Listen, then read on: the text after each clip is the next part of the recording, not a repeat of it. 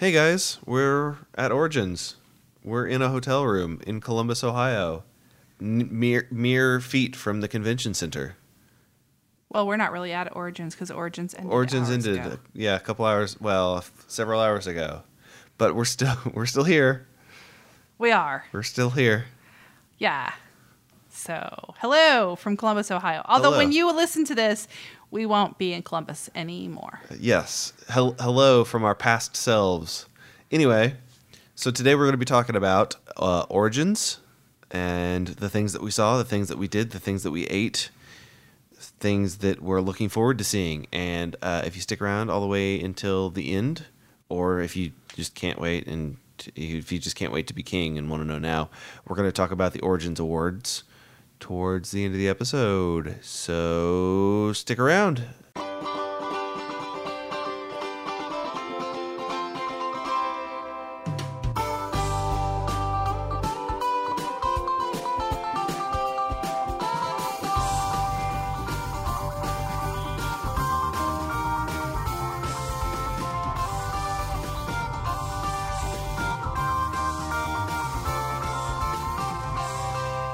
Okay, so I want to start us off by talking about some of the games that we checked out, some of the new releases, some of the not so new releases, some of the upcoming future releases. I think, John D, I think you want to start us off with this one, since this is you're more familiar with it. Quest for the Antidote Right. from Upper Deck Entertainment. Yes. So, if you follow me or Eat Chit and Dice on social media, you know that I spent most of my week at Origins at the Upper Deck Entertainment booth here at Origins at Game Fair. And the big release from Upper Deck here at Origins was Quest for the Antidote, which is a roll and move, take that mechanic board game, which when I get it, when I say roll and move, a lot of people are like, nope, I'm out. But hang with me.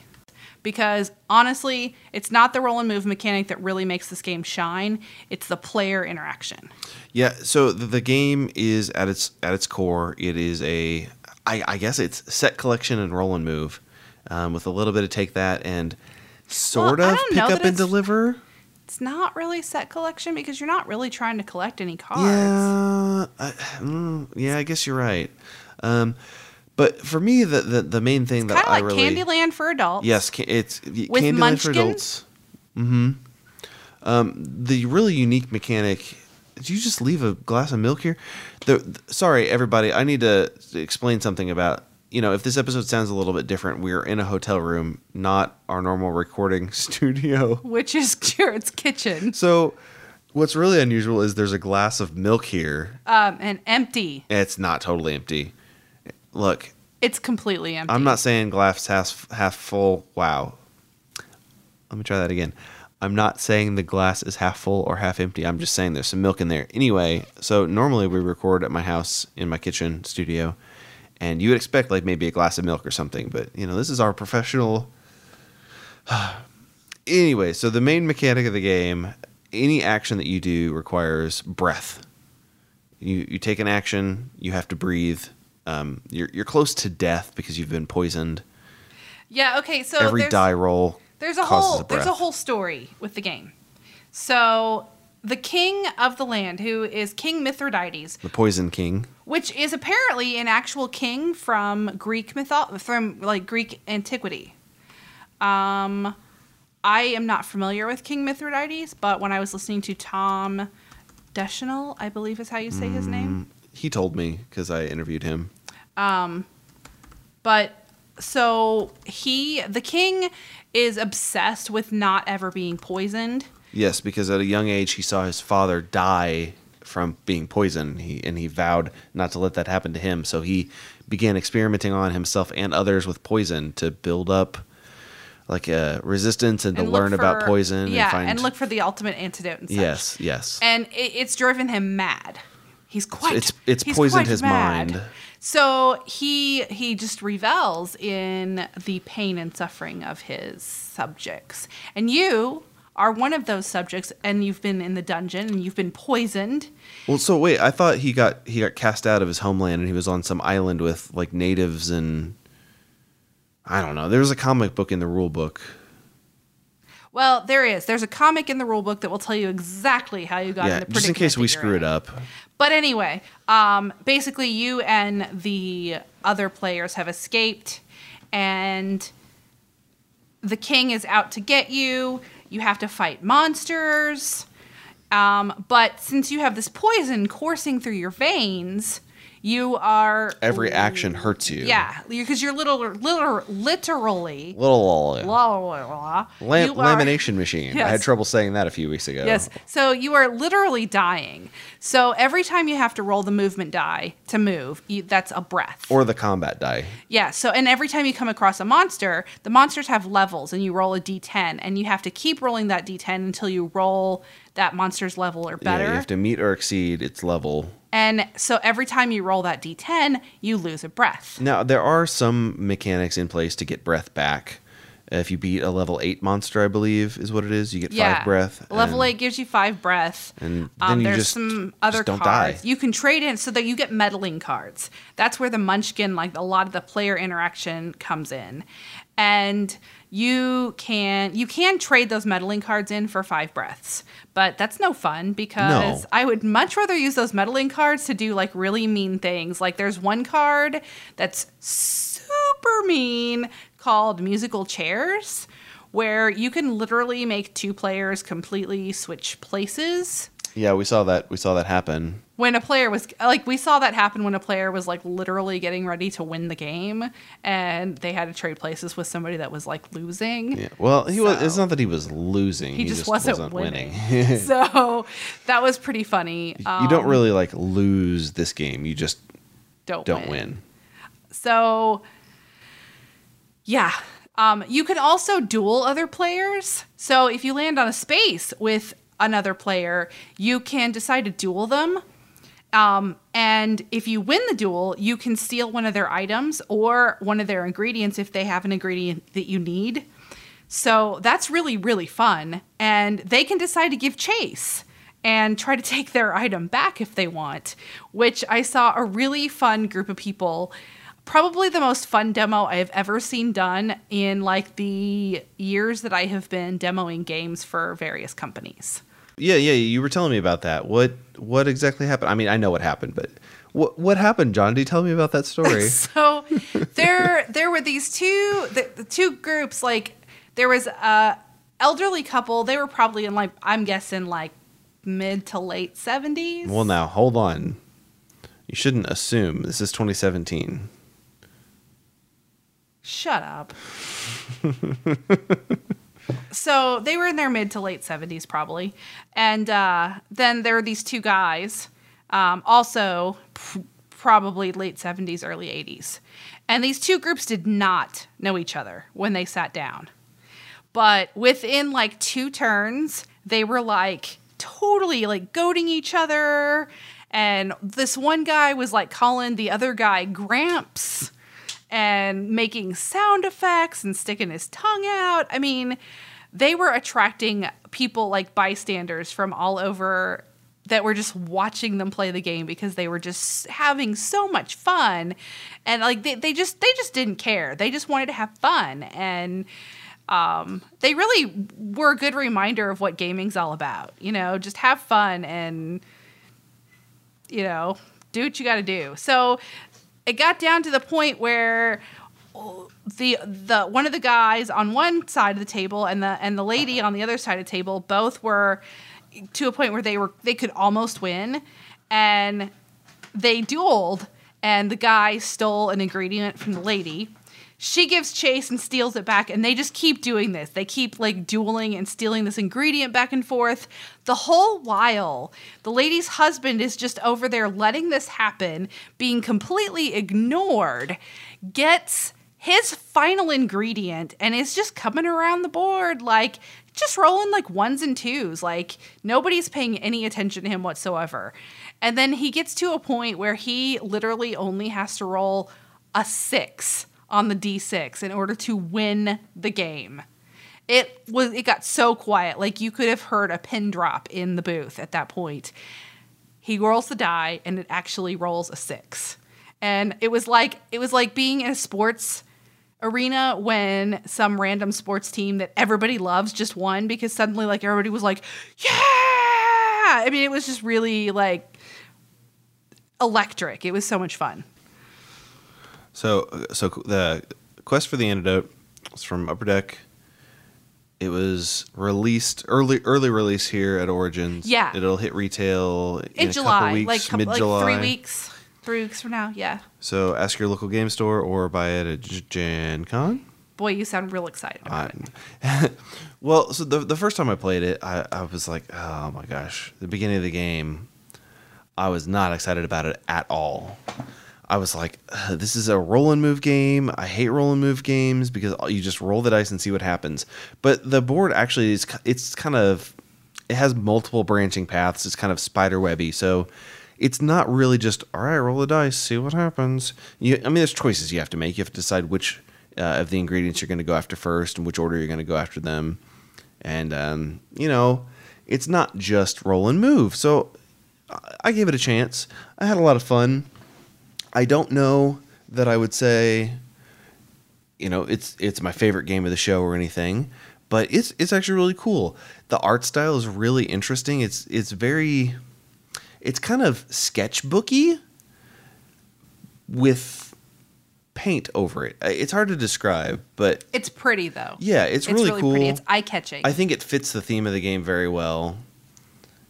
And the monsters have some pretty crazy flavor text on their cards. God. So we discovered that if you read the text on the monster cards, like the narrator from the old like Batman 66 show, it's just hilarious. Yeah, it's really funny. Oh my God, definitely. So check out Quest for the Antidote. It's totally it's a great game if you're going to sit around and just want an easy game to just sit back and play while you're maybe drinking, or it's a great family game. I saw a lot of families walking away with it. Fantastic family game.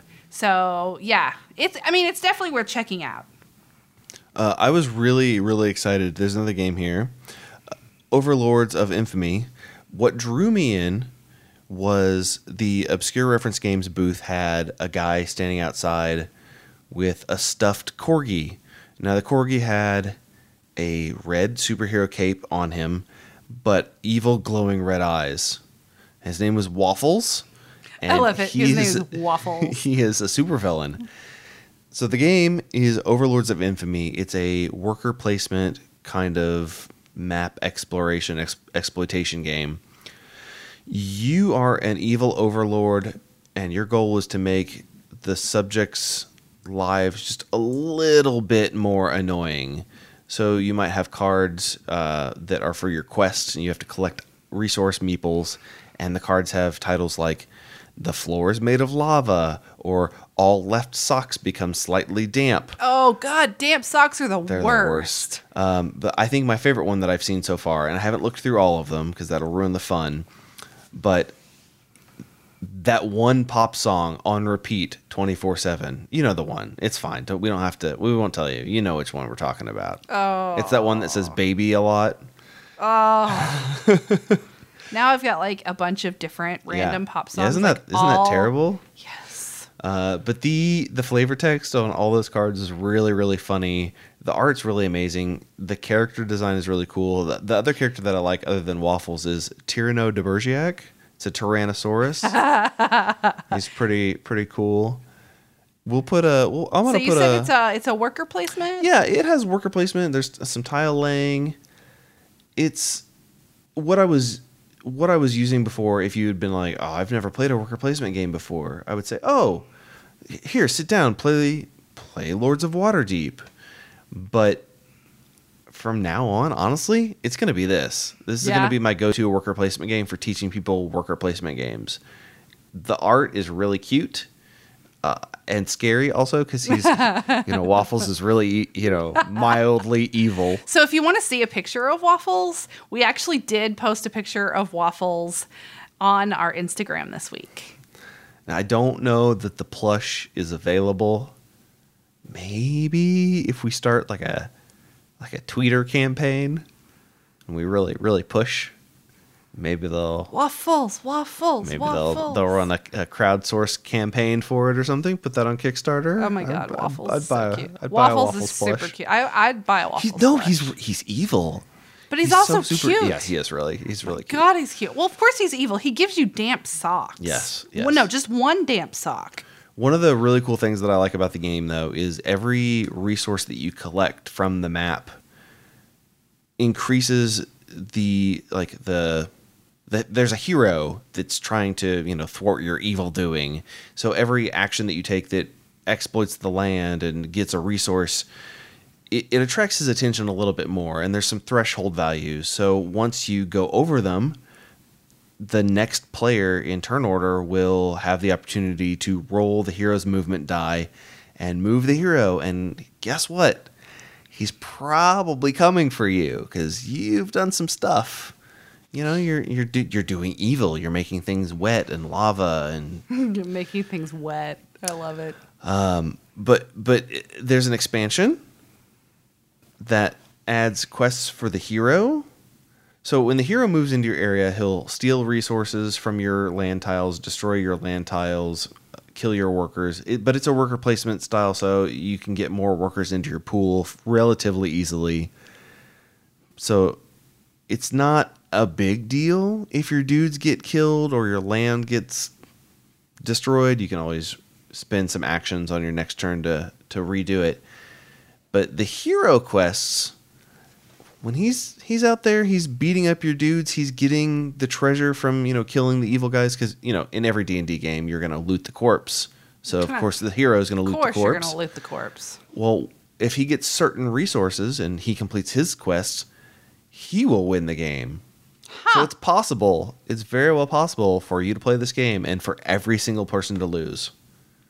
They say it's on the boat right now. It should be coming out sometime soon. I didn't really speak to them about retail distribution. I assume it'll be available through your store or through their website.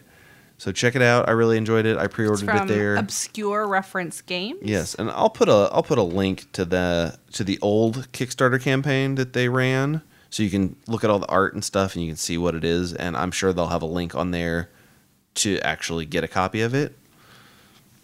Hopefully. Yes. Otherwise, just check your local game store or online game store and get a copy of it, because it's a really cool game. Well, speaking of other games that are coming out soon, you haven't stopped talking about Paramedics Clear. That's true. I haven't. Since we first talked about it on the podcast several episodes ago. Yeah. I've been really excited about it. I love the theme. You finally got to look at it this week. Yes. So Smirk and Dagger was here. Kurt was nice enough to, I guess he would just give a demo to anybody that asked, but he was nice enough to show me his current prototype. It's pretty well near complete. He's hoping to have it released at Gen Con. There's an app out right now that is the timer app, which is the main mechanism for the game. It's a real-time game. It's not a simulation of being a paramedic. It's just kind of, if you've ever played a Smirk and Dagger game before, they're kind of halfway co-op and halfway backstabby. I'm not going to give away the secret of how this one is backstabby. But it does have that. You can check out the interview that we did with him. I'll be posting that on our YouTube channel here within the next couple of weeks, hopefully sooner. But basically, you've got some cards in your hand. You play the cards to claim, I guess to claim resources to stabilize your patients, so you can turn in cards to get bandages and medicine and stuff like that to keep them at least hanging in there until you can deal with it. But we have to stress, this is a real-time It's a real-time game. It's going to be very... a lot and of shouting. Not only is Johnny's going to hate it. So not only is this a real-time game, now you could play the game with any old stupid boring timer. Yeah. But if you use the app, it's going to have it's got an EKG, it's got like noises in the background, like the siren going on and like the beeping of It's just to make it more stressful monitor. for you. Oh my God, this game is going to stress me out. Oh yeah. I am going to have to try really hard not to just pick the game up and dump it while we're playing. Do not. I'm not. I'm going to have to make sure I don't pull a Galaxy Trucker. Yeah, because when we played Galaxy Trucker, you were just like, nah, we're done playing this, and just dumped it back in the box. I did. And it was actually at Origins the first time we came to Origins together. Just unanimously decided that we were all done playing that game. I did. And we weren't even to the game part of the game. No. We were just to We the were pick just in apart. the build part. I couldn't couldn't do handle it. it. I You couldn't couldn't do handle it. It was stressing me out, and I just picked my thing up and I just dumped it all. And Yep. you were like, Johnny, what are you doing? And I'm like, we're done. Like, let's go get a different game. Yep. You know, we really do need to play that again. It's a really good game. I really like it. So since then I have played the app. Yeah, the app is a little bit different from the board game. Right. It has the same feel, but obviously mechanically you can't replicate some of the things. Right. But I feel like if I play the app a little bit more, maybe I will get a better feel for how to build the ship, and I'll be better prepared, and maybe I won't get flip the table mad when I try to bring it. Because that was back in 2014 when that happened. Yeah. I have not tried to get it to the table again since, but let's face it, I do really like space games, and I would like Yes. to give it another chance. Well, and I don't know, maybe I just didn't explain it to you very well. I feel like I told you this. It doesn't matter what you do in the shipbuilding phase. Your ship is going to blow up. Parts of it are going to fall off. You're going to have asteroids that hit it and like, oh, well, there goes half of my, well, oh boy. Because that's just the nature of the game. Right. I think Yeah, that you thought it was going to be more serious or I don't something. know. I don't know. The moral of the story is The moral of the story is John don't play D- real-time games with John D. right. Although we did play Escape, and you did seem to like that I one. did better. Escape, The Curse of the Temple from Queen Games. And I did good. We even played 2 games. Yes. In a row. Yeah. So, yeah. Yeah. But the moral of the story is John D gets anxiety and rage quits. Yes. That is true. We also, this weekend, had a chance... Huh? Yeah, I was going to say other games coming out soon. Yes. Yeah. Speaking of another game coming out soon, we had a chance this weekend to play the new upcoming Codenames duet. It's co-op. It's really weird. It is really weird, but it's good. Yes, it's very It's good. good It's very weird. good. So the way that this one differs from regular, boring old Codenames... Boring old Codenames. Codenames is great. Codenames is great. It's not boring at all. I really like Codenames. I really like Codenames. But the way that it differs is, so this one's obviously it's co-op, as I've said. But how can it be co-op, you're saying? Well, I mean, I don't know what you're saying, but let me tell you anyway, even if you didn't ask. So in regular Codenames, you have one side of the table that can see the little grid card. And you have both the Codemasters, I can see my blue ones and your red ones. Well, in Duet, it's all green. It's all green, but the cards are double-sided so that I see a pattern and John D would see a pattern. I've got 3 assassins on mine. She has 3 assassins on hers. Only one of those is a shared assassin. The other ones are, one of them is a bystander for her, and the other one would be a correct guess for her. So that makes it really interesting where if I give a clue, on her side, it might look like she's guessing an assassin. It's real confusing but it doesn't when you first matter. start playing. It only matters like, okay, it would be an assassin word for me, but not for her.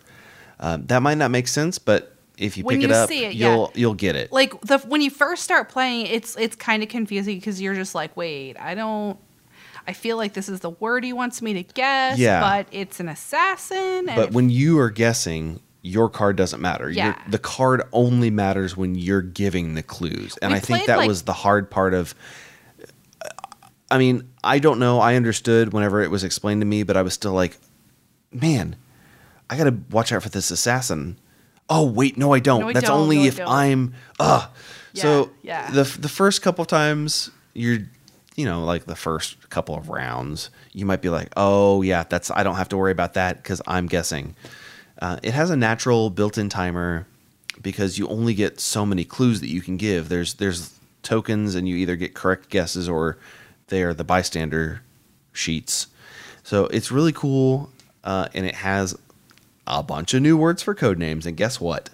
They are the same size, same shape, same cards as regular code names, although they do have a little mark to indicate they're from Duet. So you can mix them in. You can play regular code names and have a bunch of new words. You can play Duet with all of the words that you've already bought from your other code names. It's going to be great. I'm going to buy it. I'm going to stand in line on day one and buy it. Absolutely doing that. Yeah, you were going to even before you played it. Yes, I was. I was also going to stand in line to buy the Marvel and Disney versions of Codenames. Which we now know are going to be the picture size. Yes, yes. So you will not be able to mix those in. But you'll be able to mix them in probably with your picture. Yeah, I don't see why you couldn't mix them with pictures unless they do something really weird. Right. But I guess we'll find out. We could probably, there's probably teaser images. USAopoly may have posted some teaser images. I'm not sure. I don't know. But yeah, so Codenames Duet. And Definitely. actually, kind of in the same vein as Codenames, it's kind of like a cross between Pictionary and Codenames. Oh. I'm going to let you tell this whole story. So we went to this thing called Nerd Night, and it was like it was a fundraiser that was for the local children's hospital. And we were playing another game. But while we were playing that game with our friend Max, we kept noticing like the whole room just kept starting gathering around this other table. And we're like, what is going on up there? And then we ended up even losing Max. He like went to go take the game we were playing back to the table, and he never came back. And we're just like, what is going on up there? And, you know, I probably should have gone up sooner to investigate, but my feet were bothering me, and Jared's ankle. I mean, we're old and whatever. We're old and we'd been standing and walking all day. What do you expect? So we were just sitting back at our table being like, what is going on up there? So finally Max comes back to the table and he tells us, he's like, yeah, so they're playing this game up there that's kind of like Pictionary but with words. And he starts to explain it, and Jared just goes, shut up, I need that. And then I ordered it from my phone while we were standing there. Yeah, so we do go up there, and so the game's called Word Slam, and it's from Yes. Cosmos. And it's a party game. It's definitely a party game, but it's so cool. So it really is like Pictionary with words. So there's two people that are actually playing, and everybody else that's around them is also playing, but in a different. Anyway, let me explain this. So if you're one of the two like actual players, you look at a card, it has a word. Both of you have the same word that you're trying to give clues for. And you have all of these words that you can use to try to build a clue. So the example that's here is if you have eat, yellow, and circle. Okay? So eat, yellow, and circle. That could be a lot of things, you know. So the people behind you start shouting out clues. You start shouting out guesses. Be like Pancakes, pineapple ring, and then he's added another card. The circle is divided. Oh, okay. So something that you eat is yellow. Banana. Oh yeah, banana. You win a point, and then you just kind of keep playing that way until. I guess there's probably a stopping point. Generally, party games are usually you just whenever you're bored. Play, yeah, I was gonna say generally, I found you just play until you're bored. The way they were playing it that night, pretty much different people were taking turns sitting down and giving clues for a while, and I actually sat down for a little while and did the giving the clues, and it's really hard. Like, you don't get to pick your word. There, you draw a card, and there's like 5 words on the card. And then it's 6, right? Because you have to roll a die. I think maybe there's a die, but what we were just doing is like somebody that was watching would just pick a number. And we'd have to do whatever that number was. Okay, cool. So we were like, okay, we have to do, and some of them are really hard to describe you have what at the time feels like you have hundreds of nouns there's and verbs. a lot of little cards. Like you have nouns and verbs and adjectives all in front of you, and you're looking for the ones that would help you best. Like at one point, I had Peter Pan, and I was trying to find like the word boy, but I couldn't find it. Yeah. So I used. It worked. It worked. It did eventually get there. I used small man. Yeah. So there's 105 cards that you have that are pretty much, honestly, you could probably describe, I mean, with a stretch, you could describe a lot of things. You just had to get them in the right order and the right. I mean, because there's colors, there's noun, genders. verb, adjective, and preposition. Yeah. So I mean, you can use as many cards as you want to try to explain it. You could take cards off, put them on, but you got to remember, reorder them. The more stuff you have up there, it could be more clarifying. But if I have no idea what you're trying to get me to guess, small man, you had small man, green, fly, yeah, fictional. People knew that it was a pop. That it was a pop culture reference. Mm-hmm.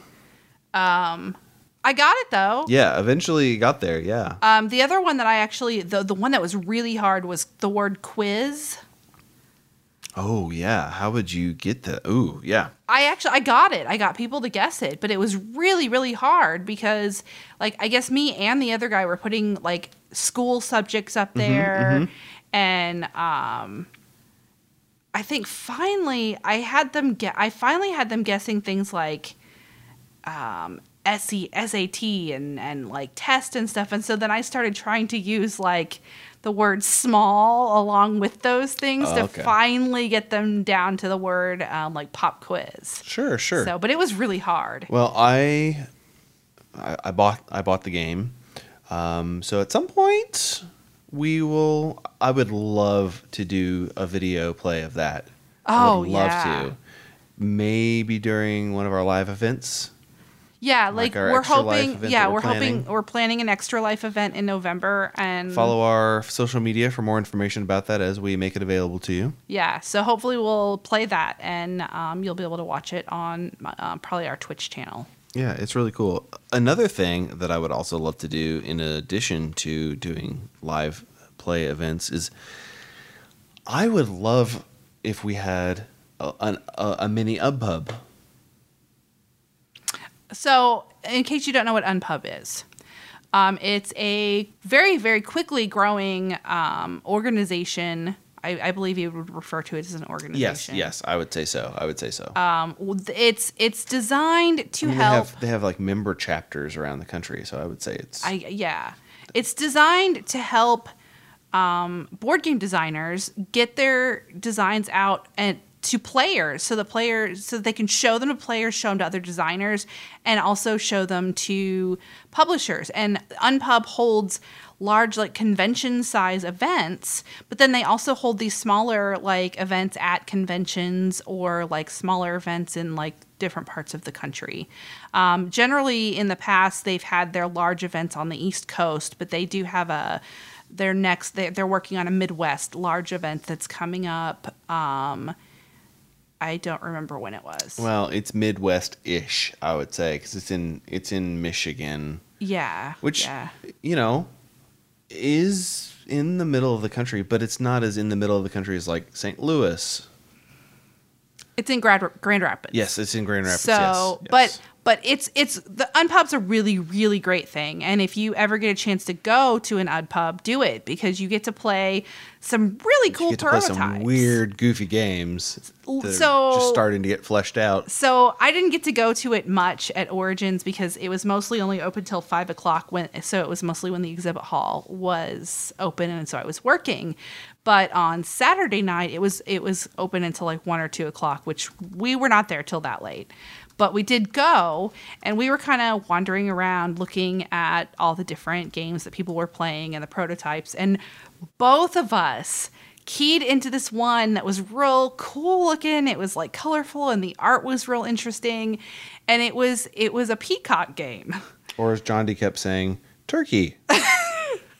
No, not that night. For some reason today I was tired and I was explaining it to somebody and kept calling them turkeys. You did call them turkeys a couple times while we were actually No, playing, when I did not. It was just right, because the the last person to see a peacock, and you were like, I was saw like, a turkey. well, I haven't seen a peacock recently, but I did see a turkey on the side of the road, which I did. Yep, different animal. Completely different animal. Different It's animal. a big bird with a big tail. Whatever. Anyway, so it was a peacock game, and the idea behind the game was that the peacock is trying to strut his feathers to show off to the lady to try to attract his prospective mate. So the game lets you play cards to grow feathers, but just like peacocks, like actual peacocks. Well, you're molting? Well, I don't know. We gave feedback on that. The card to grow feathers was molt, and that's when birds. Well, I guess they lose feathers to grow them. I don't know. But you get to grow feathers. But then like peacocks do actually like pull other peacocks' feathers out. And that's part of the game. Like you get to pull feathers from other peacocks. So that's fun. I thought it was a really cool game. Yeah. The concept was just fantastic. I think it has maybe another year of development in it, and then, if that goes in the right direction, there are several board game publishers that I think would be interested in it. Yeah, depending especially on how it goes. If the game gets taken in the direction of like a family game, I can see it being a great fit with a lot of different publishers. Yeah. Yeah. And the theme, I mean, I can't think of another theme out there like that. And I would love to have a peacock game like that. I mean, it's peacocks. Peacocks are fun. Yeah, and it was called Peacock Block, and I don't know who the developer was. I think the whole point was we weren't supposed to know. Yeah, so he when was we doing- did it, one of the designers and the guy that designed this had switched games and were showing each other's games so that people could feel comfortable tearing the game to shreds if they wanted to without like hurting somebody's feelings. Now, yeah, he said that, but for all we know, it could have actually been his game, and he was saying that to get us to give feedback. I mean, I don't know why he would have lied about that, but I don't know. But it's very much, I would say it's like Munchkin. Instead of being a role-playing game, it's Peacocks, though. Yeah, So, definitely. It's very, if you like Munchkin, you would like this game. If you don't like Munchkin, you might still have fun. I mean, the guy that we were playing with was not an aggressive gamer. No, he did not like it at all. But he had some ideas. Yes, he did have that he would had some make really it good a fun ideas. game Yes. for a non-aggressive gamer Yes. as well. He just doesn't like aggressive games. He doesn't like attacking games. And I mean, that's okay. If you're not into that, that's okay. But that's what this game was. So I loved it though. Like, I think that there's really something there. yes. I think that if they refined the design a little bit more, it could definitely go somewhere. Yeah, I'm really glad we played it. But I really love games that are cute, that have something different or something cute, so like something that really draws me in. Like, I'm a sucker for meeples. I love fun meeples.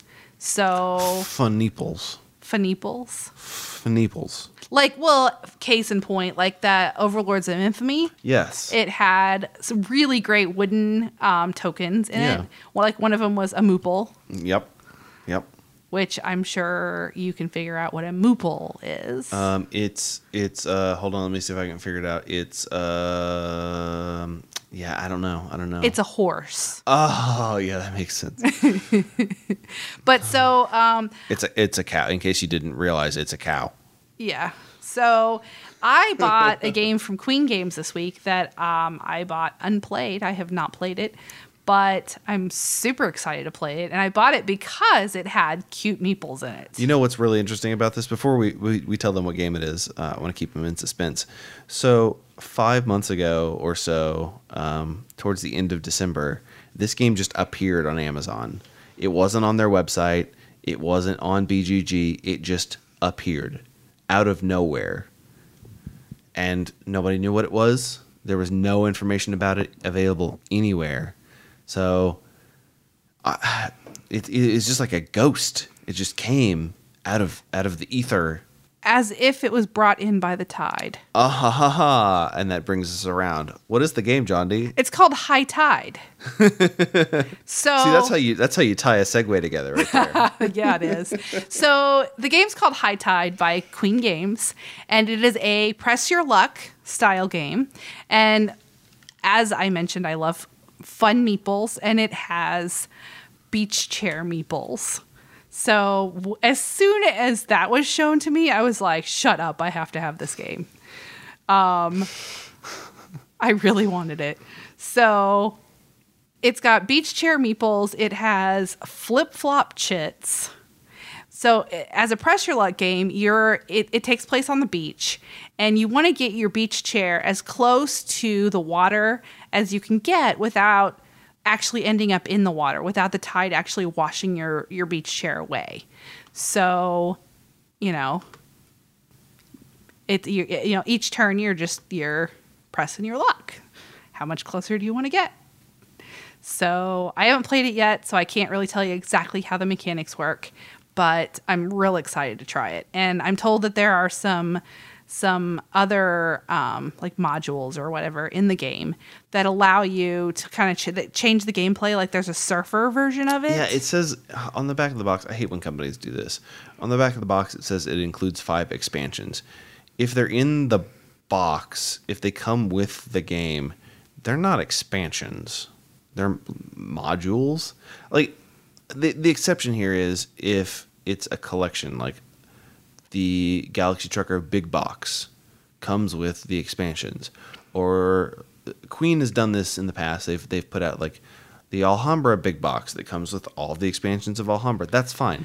But if you make a product and it's new to the market and you include expansions in it in the very first version of it, those are not expansions. It's possible that maybe in the European, that's entirely possible, but Queen is not the only company that does stuff like this. That's true. There are the companies that are like, hey, it comes with 3 expansions. Oh, really? Tell me about the expansions. Well, we made the game and put them in there with it. Well, then those are variants or variants is a really good or modules or something. They're not expansions, guys. But yeah, there are variants of the game in this one, and one of them apparently is like a surf version. So instead of trying to avoid the water, you actually want to end up in the water. So I feel like this game is going to have a lot of layers of replayability in it. So I'm super excited to play it. Yeah, and cool. I think that Kat is going to really enjoy it because I think she's going to think the meeples and the flip-flops are she probably will. You're probably cute. Right. You're probably right. So I'm excited to show it to her too. Yeah, cool. So yeah, Origins has been a lot of fun. Even though a lot of the big conventions I work as an exhibitor, I still really get to I enjoy getting around and seeing a lot of what's going on and getting around and talking to other exhibitors, and we've seen a lot of cool stuff this week. Yeah, and I just like to spend my time walking around in circles and taking pictures of stuff and getting video. And I've got some interviews. Buying games. Yeah, buying games. Yeah. I got some interviews. We will try to get those posted soon. One of them will be coming out. It by the time this episode is up, it may already be done, depending on if I feel like sleeping when we drive back or not. But yeah, just check out our YouTube channel, and hopefully we'll have some more continuous content instead of just doing a bunch of stuff and then not doing anything for a long time.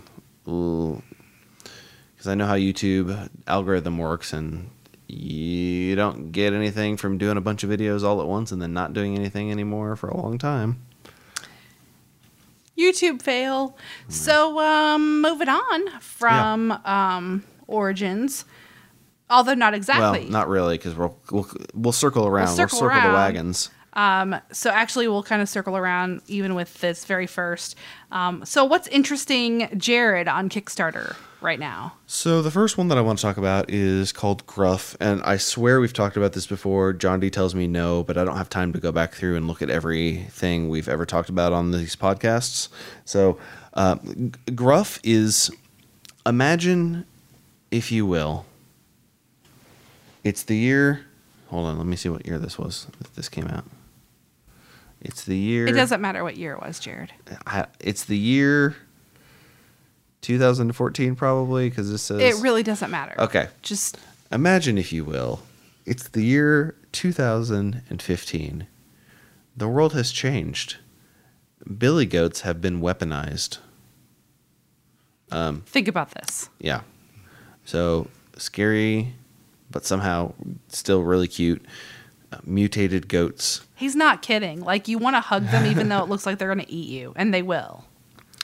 Yeah, it's really interesting. So the story here of this game, it's called Gruff, the tactical card game of mutated monsters. Mutated monster goats, sorry. They have their third set on Kickstarter right now. It's fully compatible with the previous sets, but also is a standalone product. So if you do not have the previous products, you can... Not only can you pick up the previous products in this Kickstarter as one of the pledge levels and also as add-ons, but if you don't want that, you can just get the new set. You can see how you like it and then pick up the other ones later. It's kind of like it's kind of like Magic the Gathering, but with goats. And not a CCG. Yeah, it's not a CCG. It's a complete product. Everything that you'll ever need is in the box. I really like this. When the guy was demoing it to me, he was like, hey, have you heard about this game? And I was like, actually, I was going to back this on Kickstarter, but I didn't for some reason. And he was like, oh, good news.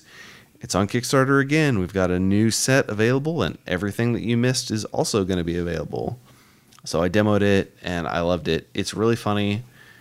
The artwork is real gross. But it's cute at the same time. It's very cute. I don't know how to describe. I don't know how I can say that it's cute and gross at the same time, but it is. We'll put a link to the campaign in the details.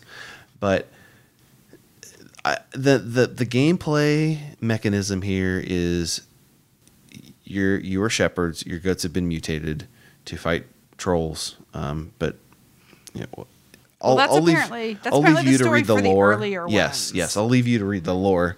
But you're a shepherd, and your goats have been weaponized. You know, you're walking through the lands. You come to a bridge. You want to cross the bridge. Well, lo and behold, there's another shepherd on the other side of the bridge who wants to cross the bridge. He's going to send his goat to fight you, knock you off. What are you going to do? Send your goat.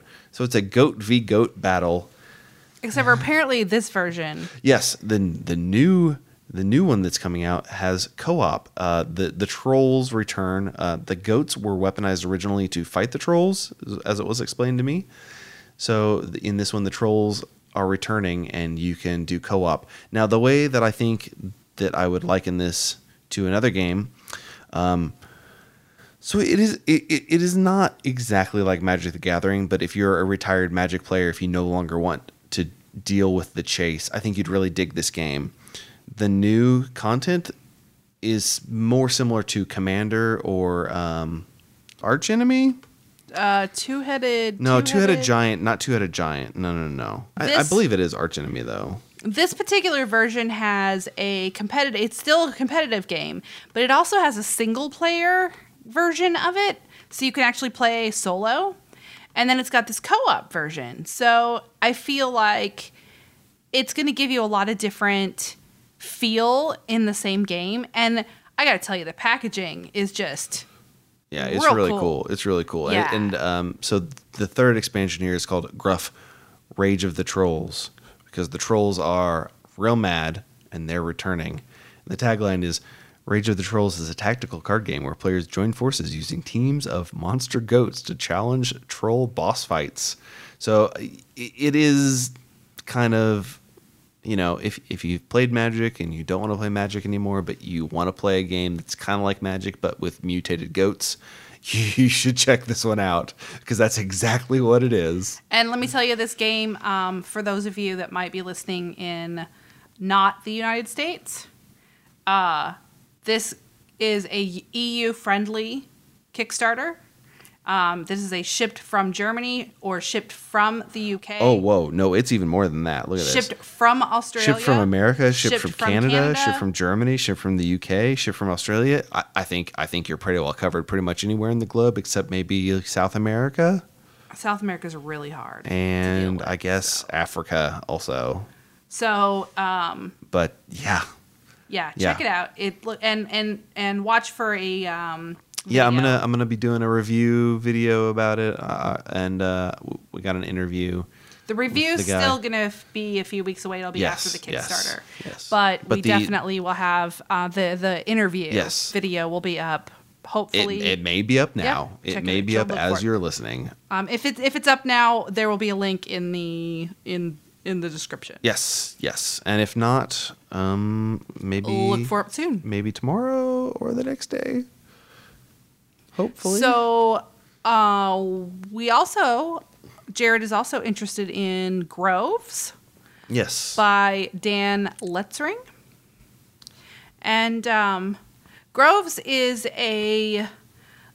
like a world building. It's a grove. Yeah, they call building? it a strategy game that combines worker placement with bag building. Well, that sounds real interesting. So it would be like like deck building, except instead of cards, you have tokens that you put in a bag and then pull them out. I mean, it looks like it's got some resource production in it. There's some resource management. There's some hexes. It looks like there's a lot going on here. You build a portal and send spirits to your neighbors' groves. The art is beautiful. There is one thing that I think we're a little confused about, though. There is. And it's honestly something that's got me a little worried about the game. It advertises itself as a 1 to 4 player game, which is fine, and it says that in 4 different places. But there's one of the stretch goals is a 2-player variant. So why does a game that very clearly in many places boasts itself as a 1 to 4 player game, why does it need a 2-player variant? Is it? Yeah. It makes me worry. Is it an alternate way to play as 2 players, or is this a game that isn't really a 1 or 2 player game that they're forcing 1 or 2 player gameplay into? I mean, we could find that out. The print and play is available on the Kickstarter, so if you are also confused by that, you can check it out. There's a link. It's an image link that says download the rule book, but I click it and nothing happens. It's not actually a link, but the print and play version link does seem to go to a Dropbox page that does seem to work. So check it out. I'm looking at the print and play image right now. It's there. I have to sign into Dropbox to actually download it, though. I'm not going to do that right now because we're on this hotel Wi-Fi. But yeah, and you can also try it on Tabletopia, a digital tabletop gaming platform, if you want to try it out. It's got a little bit of time left. Gruff has less time. You might want to check that one out sooner. Might have about a week left by the time this episode goes live. Just saying. So if you're into waiting until the last minute, both of these Kickstarters will be ending soon-ish. Groves has a little bit longer, though. Yeah, so check both of those Check them out. And we'll have links down below in the episode notes and details and comments and whatnot, depending on the platform you're viewing this on. Yeah. So I know not too long ago, I promised. Yep, not gonna lie, kind of disappointed, but your reasoning for this is absolutely understandable, and I support your decision. Okay, so I did say that I would always have a recipe from now on. Yes, you did. So I guess I'm breaking my promise. Uh-huh. But I'm doing it because since we're doing this show from Columbus, and we just enjoyed a lot of really great food here in the downtown area of Columbus, Ohio, I thought instead of a recipe, we would talk about just a couple of places that we enjoy eating in the downtown area of Columbus. and also a restaurant that is coming soon that I wish was open right now. Yeah. Because I would be like, all right, John D, look, I know it's late and they're probably closed, but we should go there. Yeah. So we'll start with coming soon. Right across the street from the Greater Columbus Convention Center is Fuzzy's. Yeah, there used to be a sushi restaurant there, and I think it's going to be where that was. If not exactly there, then right next to that. Pretty much just you walk out one of the doors and it's there. And if you've never had Fuzzy's tacos before, they're good. When Jared saw the sign, he told me to shut up. Yeah, she was trying to tell me some dumb story that wasn't important and wasn't related to tacos, and I was like, "John D, shut up! Look at that sign. It says Fuzzy's coming soon." He did. I honestly don't remember what the conversation was, but I know that it wasn't about tacos. It wasn't about Fuzzy's tacos, which we ate at a Fuzzy's when we were at Geekway, and it was that was really the first good. time you'd ever had it, right? It was, and I enjoyed it. So the price was good, the food was good, I enjoyed it. So I believe that next year when we're at Origins, we will definitely be eating at Fuzzy's. Yes, we 100% will be. So next time you're in Columbus, or if you come to Origins 2018, look for Fuzzy's on High Street, across the street from the Greater Columbus Convention Center. Yes. Also across the street from the Greater Columbus Convention Center is Barley's. It's a brew pub? It's a brew pub, and we went there twice, actually. Well, I went there 3 times. Jared went there 3 times. So it's a really, really cool place to go. Their food is pretty good. Yeah. It's not super expensive either. No. I mean, like, it's little mid-range. bit pricey, yeah. It's like mid-range. It's like $2 price. signs on Yelp. Yeah. The food's pretty good. I wouldn't say it's like the best food I've ever had or anything, but it was good. It was good enough that we went twice. 3 times, but times in this case. One of the times I just had a beer and some pretzels, so I don't know if that counts as I went there and ate food. I mean, technically, yes, I did eat a food, but right, use your own judgment there. But I had their macaroni and cheese one night, and it was real good. And the other night, the other time we went, I had like a bratwurst burger that had like hash brown and egg on it, and it was real different, but it was good. We also ate at Dirty Frank's, which if Dirty you are Frank's. in Columbus or have ever been to Columbus, hopefully you are familiar with them. I don't eat hot dogs, but I still found some delicious food there, as I always do. Dirty Frank's is so good. Johnny got some hot dogs. I did, and it's so good, and it's so cheap. Like the most expensive hot dog they have is like $6. That's almost what it costs to get one from Sonic, probably. I don't know. I don't eat hot dogs. And of course, we can't talk about anything that happens in the Columbus Convention Center without mentioning North Market. Oh my God, North Market is just—it's like if a bunch of food trucks. No, hold on. I got this. If a bunch of food trucks pulled into a parking lot, they all broke down, and they built a building around it. If they just were like, oh, Yeah. we've got all these food trucks parked in this parking lot, what can we do? We could build a warehouse around them. Yeah. Ta-da. And so they've got like these really great bakeries. There's a deli. There's a fantastic ice cream place There's a called fishmonger. Jenny's. There's a place that makes these giant donuts. yeah. There's a waffle place. There's this really good Polish food place. There's an Indian place. I mean, there's so much. There's just a lot of different places, all really great. Good coffee place in there. I mean, you pretty much should never, ever, ever visit Columbus, especially downtown Columbus, and not go to North Market. Well, I don't know if I'd go that far, but that's fine. Let's talk about one more thing here before we get into the important part. Well, the whole episode's the important part, but talk about that, and then we'll talk about those. Whoa! So Hold on. I just punched the audio board. Hang on. I might have created a technical difficulty. I did not create a technical difficulty. Please continue. Jesus. Okay, so another really important part of Origins is the author's alley. I don't know what they call it. Yeah. But It's really important. They put a really nice showcase on authors. So anyway, there was an author there that Stephanie Drummonds and Daniel Myers that do like nerdy like gaming versions of recipes. Yeah, I flipped through one of those on Thursday. So we've got, my friend Max picked up 2 of the cookbooks, and we've got them right now. There's a Dwarven cookbook and Garden and Table, the journal of Harold Bumblebur. So Cool. We'll check with the authors, and if we can get some permission, we'll share some recipes from these in the future. Because there's some really funny stuff in there. Some really cool recipes. Yeah. So they're really cool. All right. We're done messing around. Here's the part everybody's been waiting for. Hey, I just want to take a moment to talk to you guys about how it's so super important to us that you follow us on social media and give us stars on iTunes. And also, John, you sound like a 5-year-old. Yeah. Look, here's the deal, right? You know, we're trying to grow. We're trying to get our listenership up. And the best way you guys can help us out with that is just tell all your friends.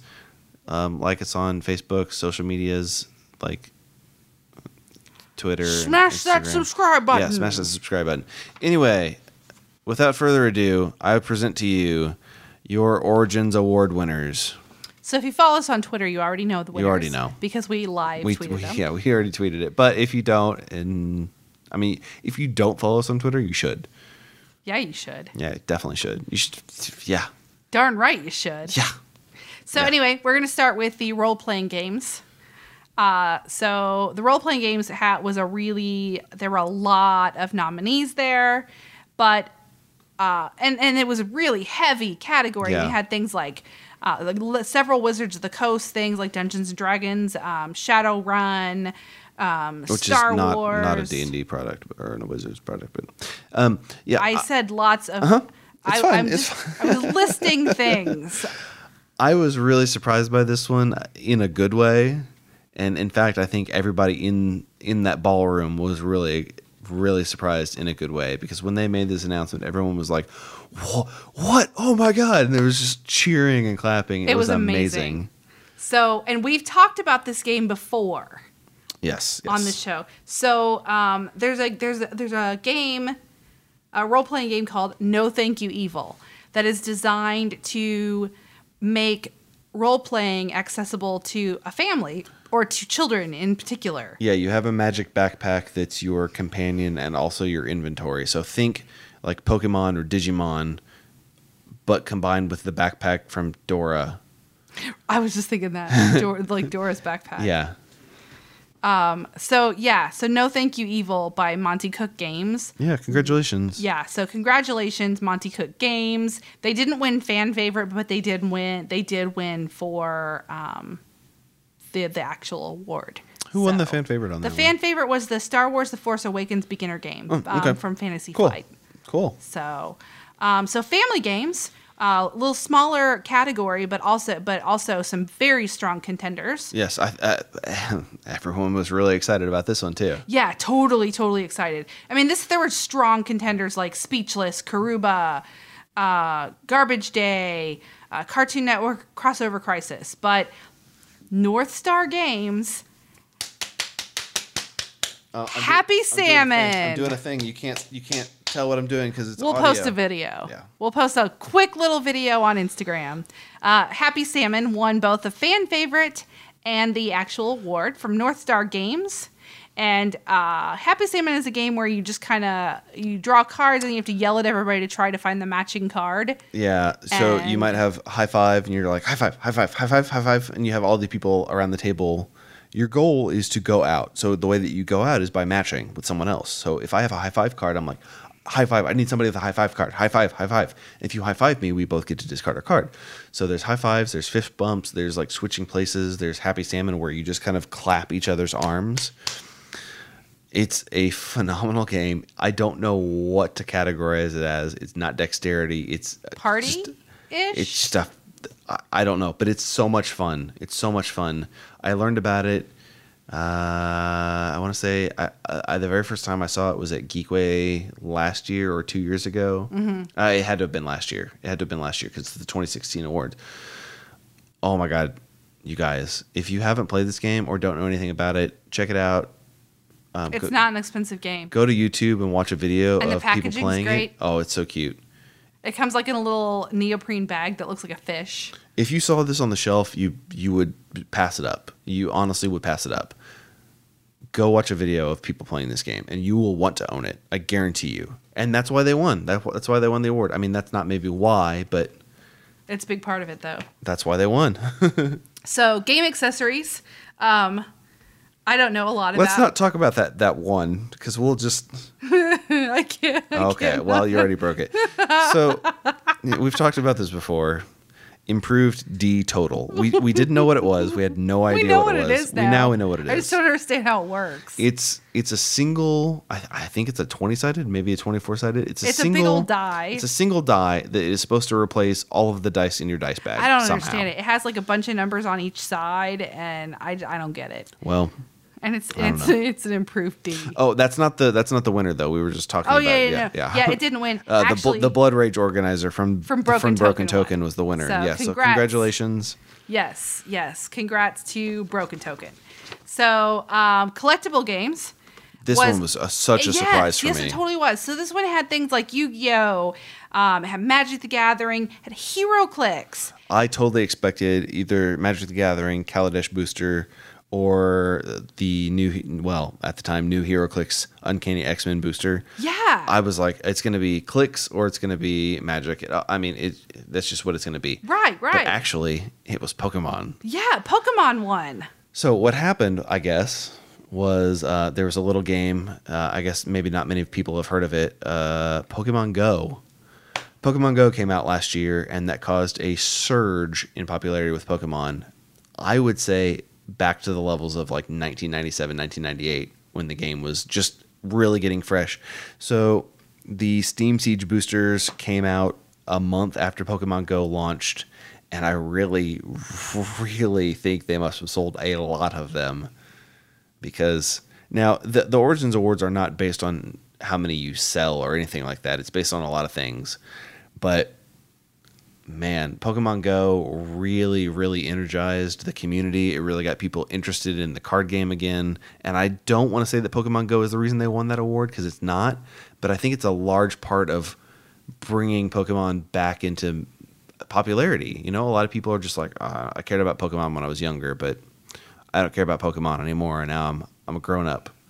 So congratulations, guys. Congratulations, Pokemon Company, who will almost certainly never listen to this podcast. Definitely. So congratulations, any Pokemon fans. Yes. That maybe could be listening. So miniatures games wasn't as much of a surprise, but Warhammer 40K. So congratulations, Games Workshop. Yes, good job, Games Workshop. Keep doing what you're doing. Definitely. So traditional card games was another, there were some pretty big contenders there, including Lotus that I had not played before.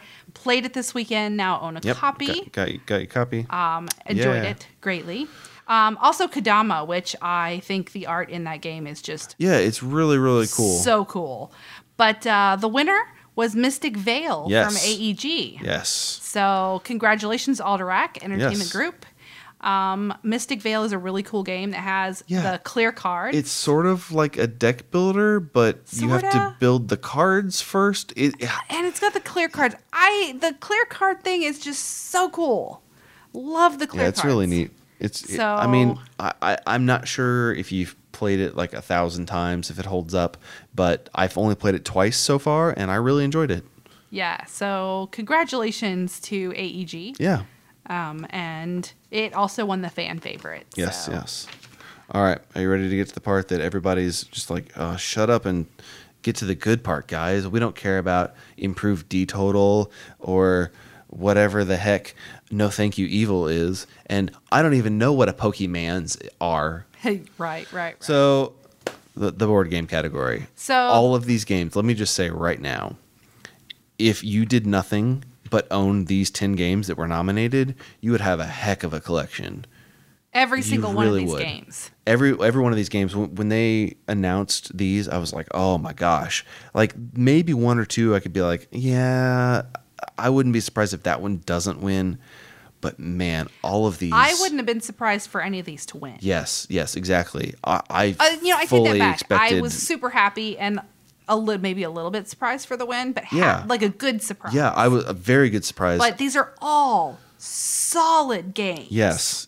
Let me just run through the list really quickly here. They still didn't fix this, man. Gamma, Blood Rage, Clank, Cry Havoc, Feast for Odin, Islebound, Mansions of Madness, Scythe, Star Wars Rebellion, Terraforming Mars, and World's Fair 1893. All of these are phenomenal games, So- and they're all deserving of the nomination. They are. But listening to that, if I had to make a short list on who I thought would win, Yeah. my short list would have been Blood Rage, Mm-hmm. Clank, Scythe, or Terraforming Mars. My short list was Clank, Scythe, and Terraforming Mars. Right. And honestly, Scythe was probably fourth on my list on who I thought would win. I was pretty sure it would be Terraforming Mars just because of the buzz. But man, when they announced that, So Scythe. so excited. I was so excited. Scythe by Stonemaier Games won. They won as the fan favorite and the category winner. Yes. So- and our friends from St. Louis were there. From and BoardGameTables.com, they they were there accepted the representing award. for Jamie because Yeah. He they're was in unable to- Jamie's game group. Yeah, he was unable to be there, so Yes. they accepted the award for him. And I'm just, some people might think that Stonemaier Games might be a bigger company, but it's not. It's a tiny little company. Yeah. And Congratulations, Jamie. Yeah. Scythe is a phenomenal game. It won Board Game of the Year. It won. well, okay, he just it dropped won- that one. No, it won.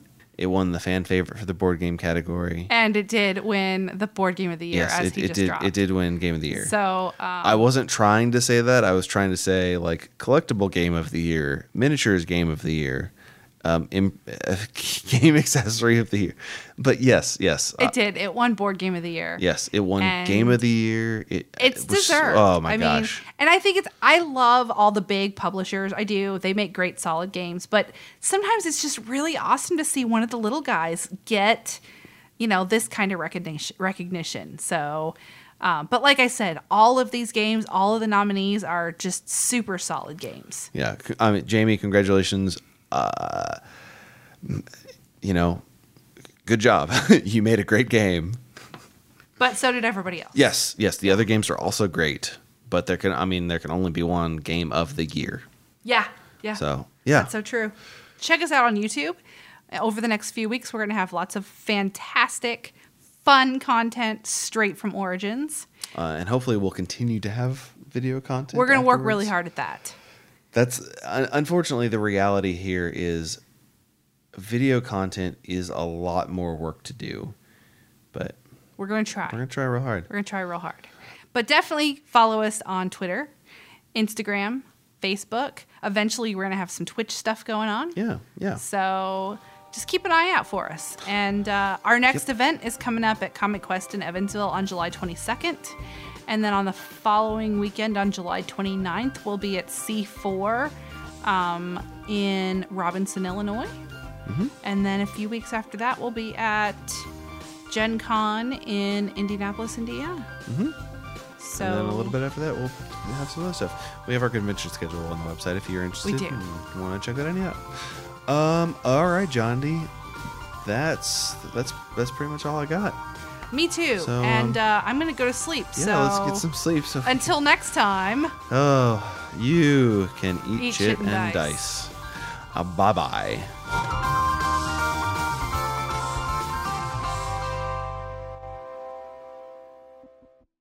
Eat Chit and Dice is a production of Swin Media and is distributed under a Creative Commons license. Attribution, non-commercial, share alike 4.0 international.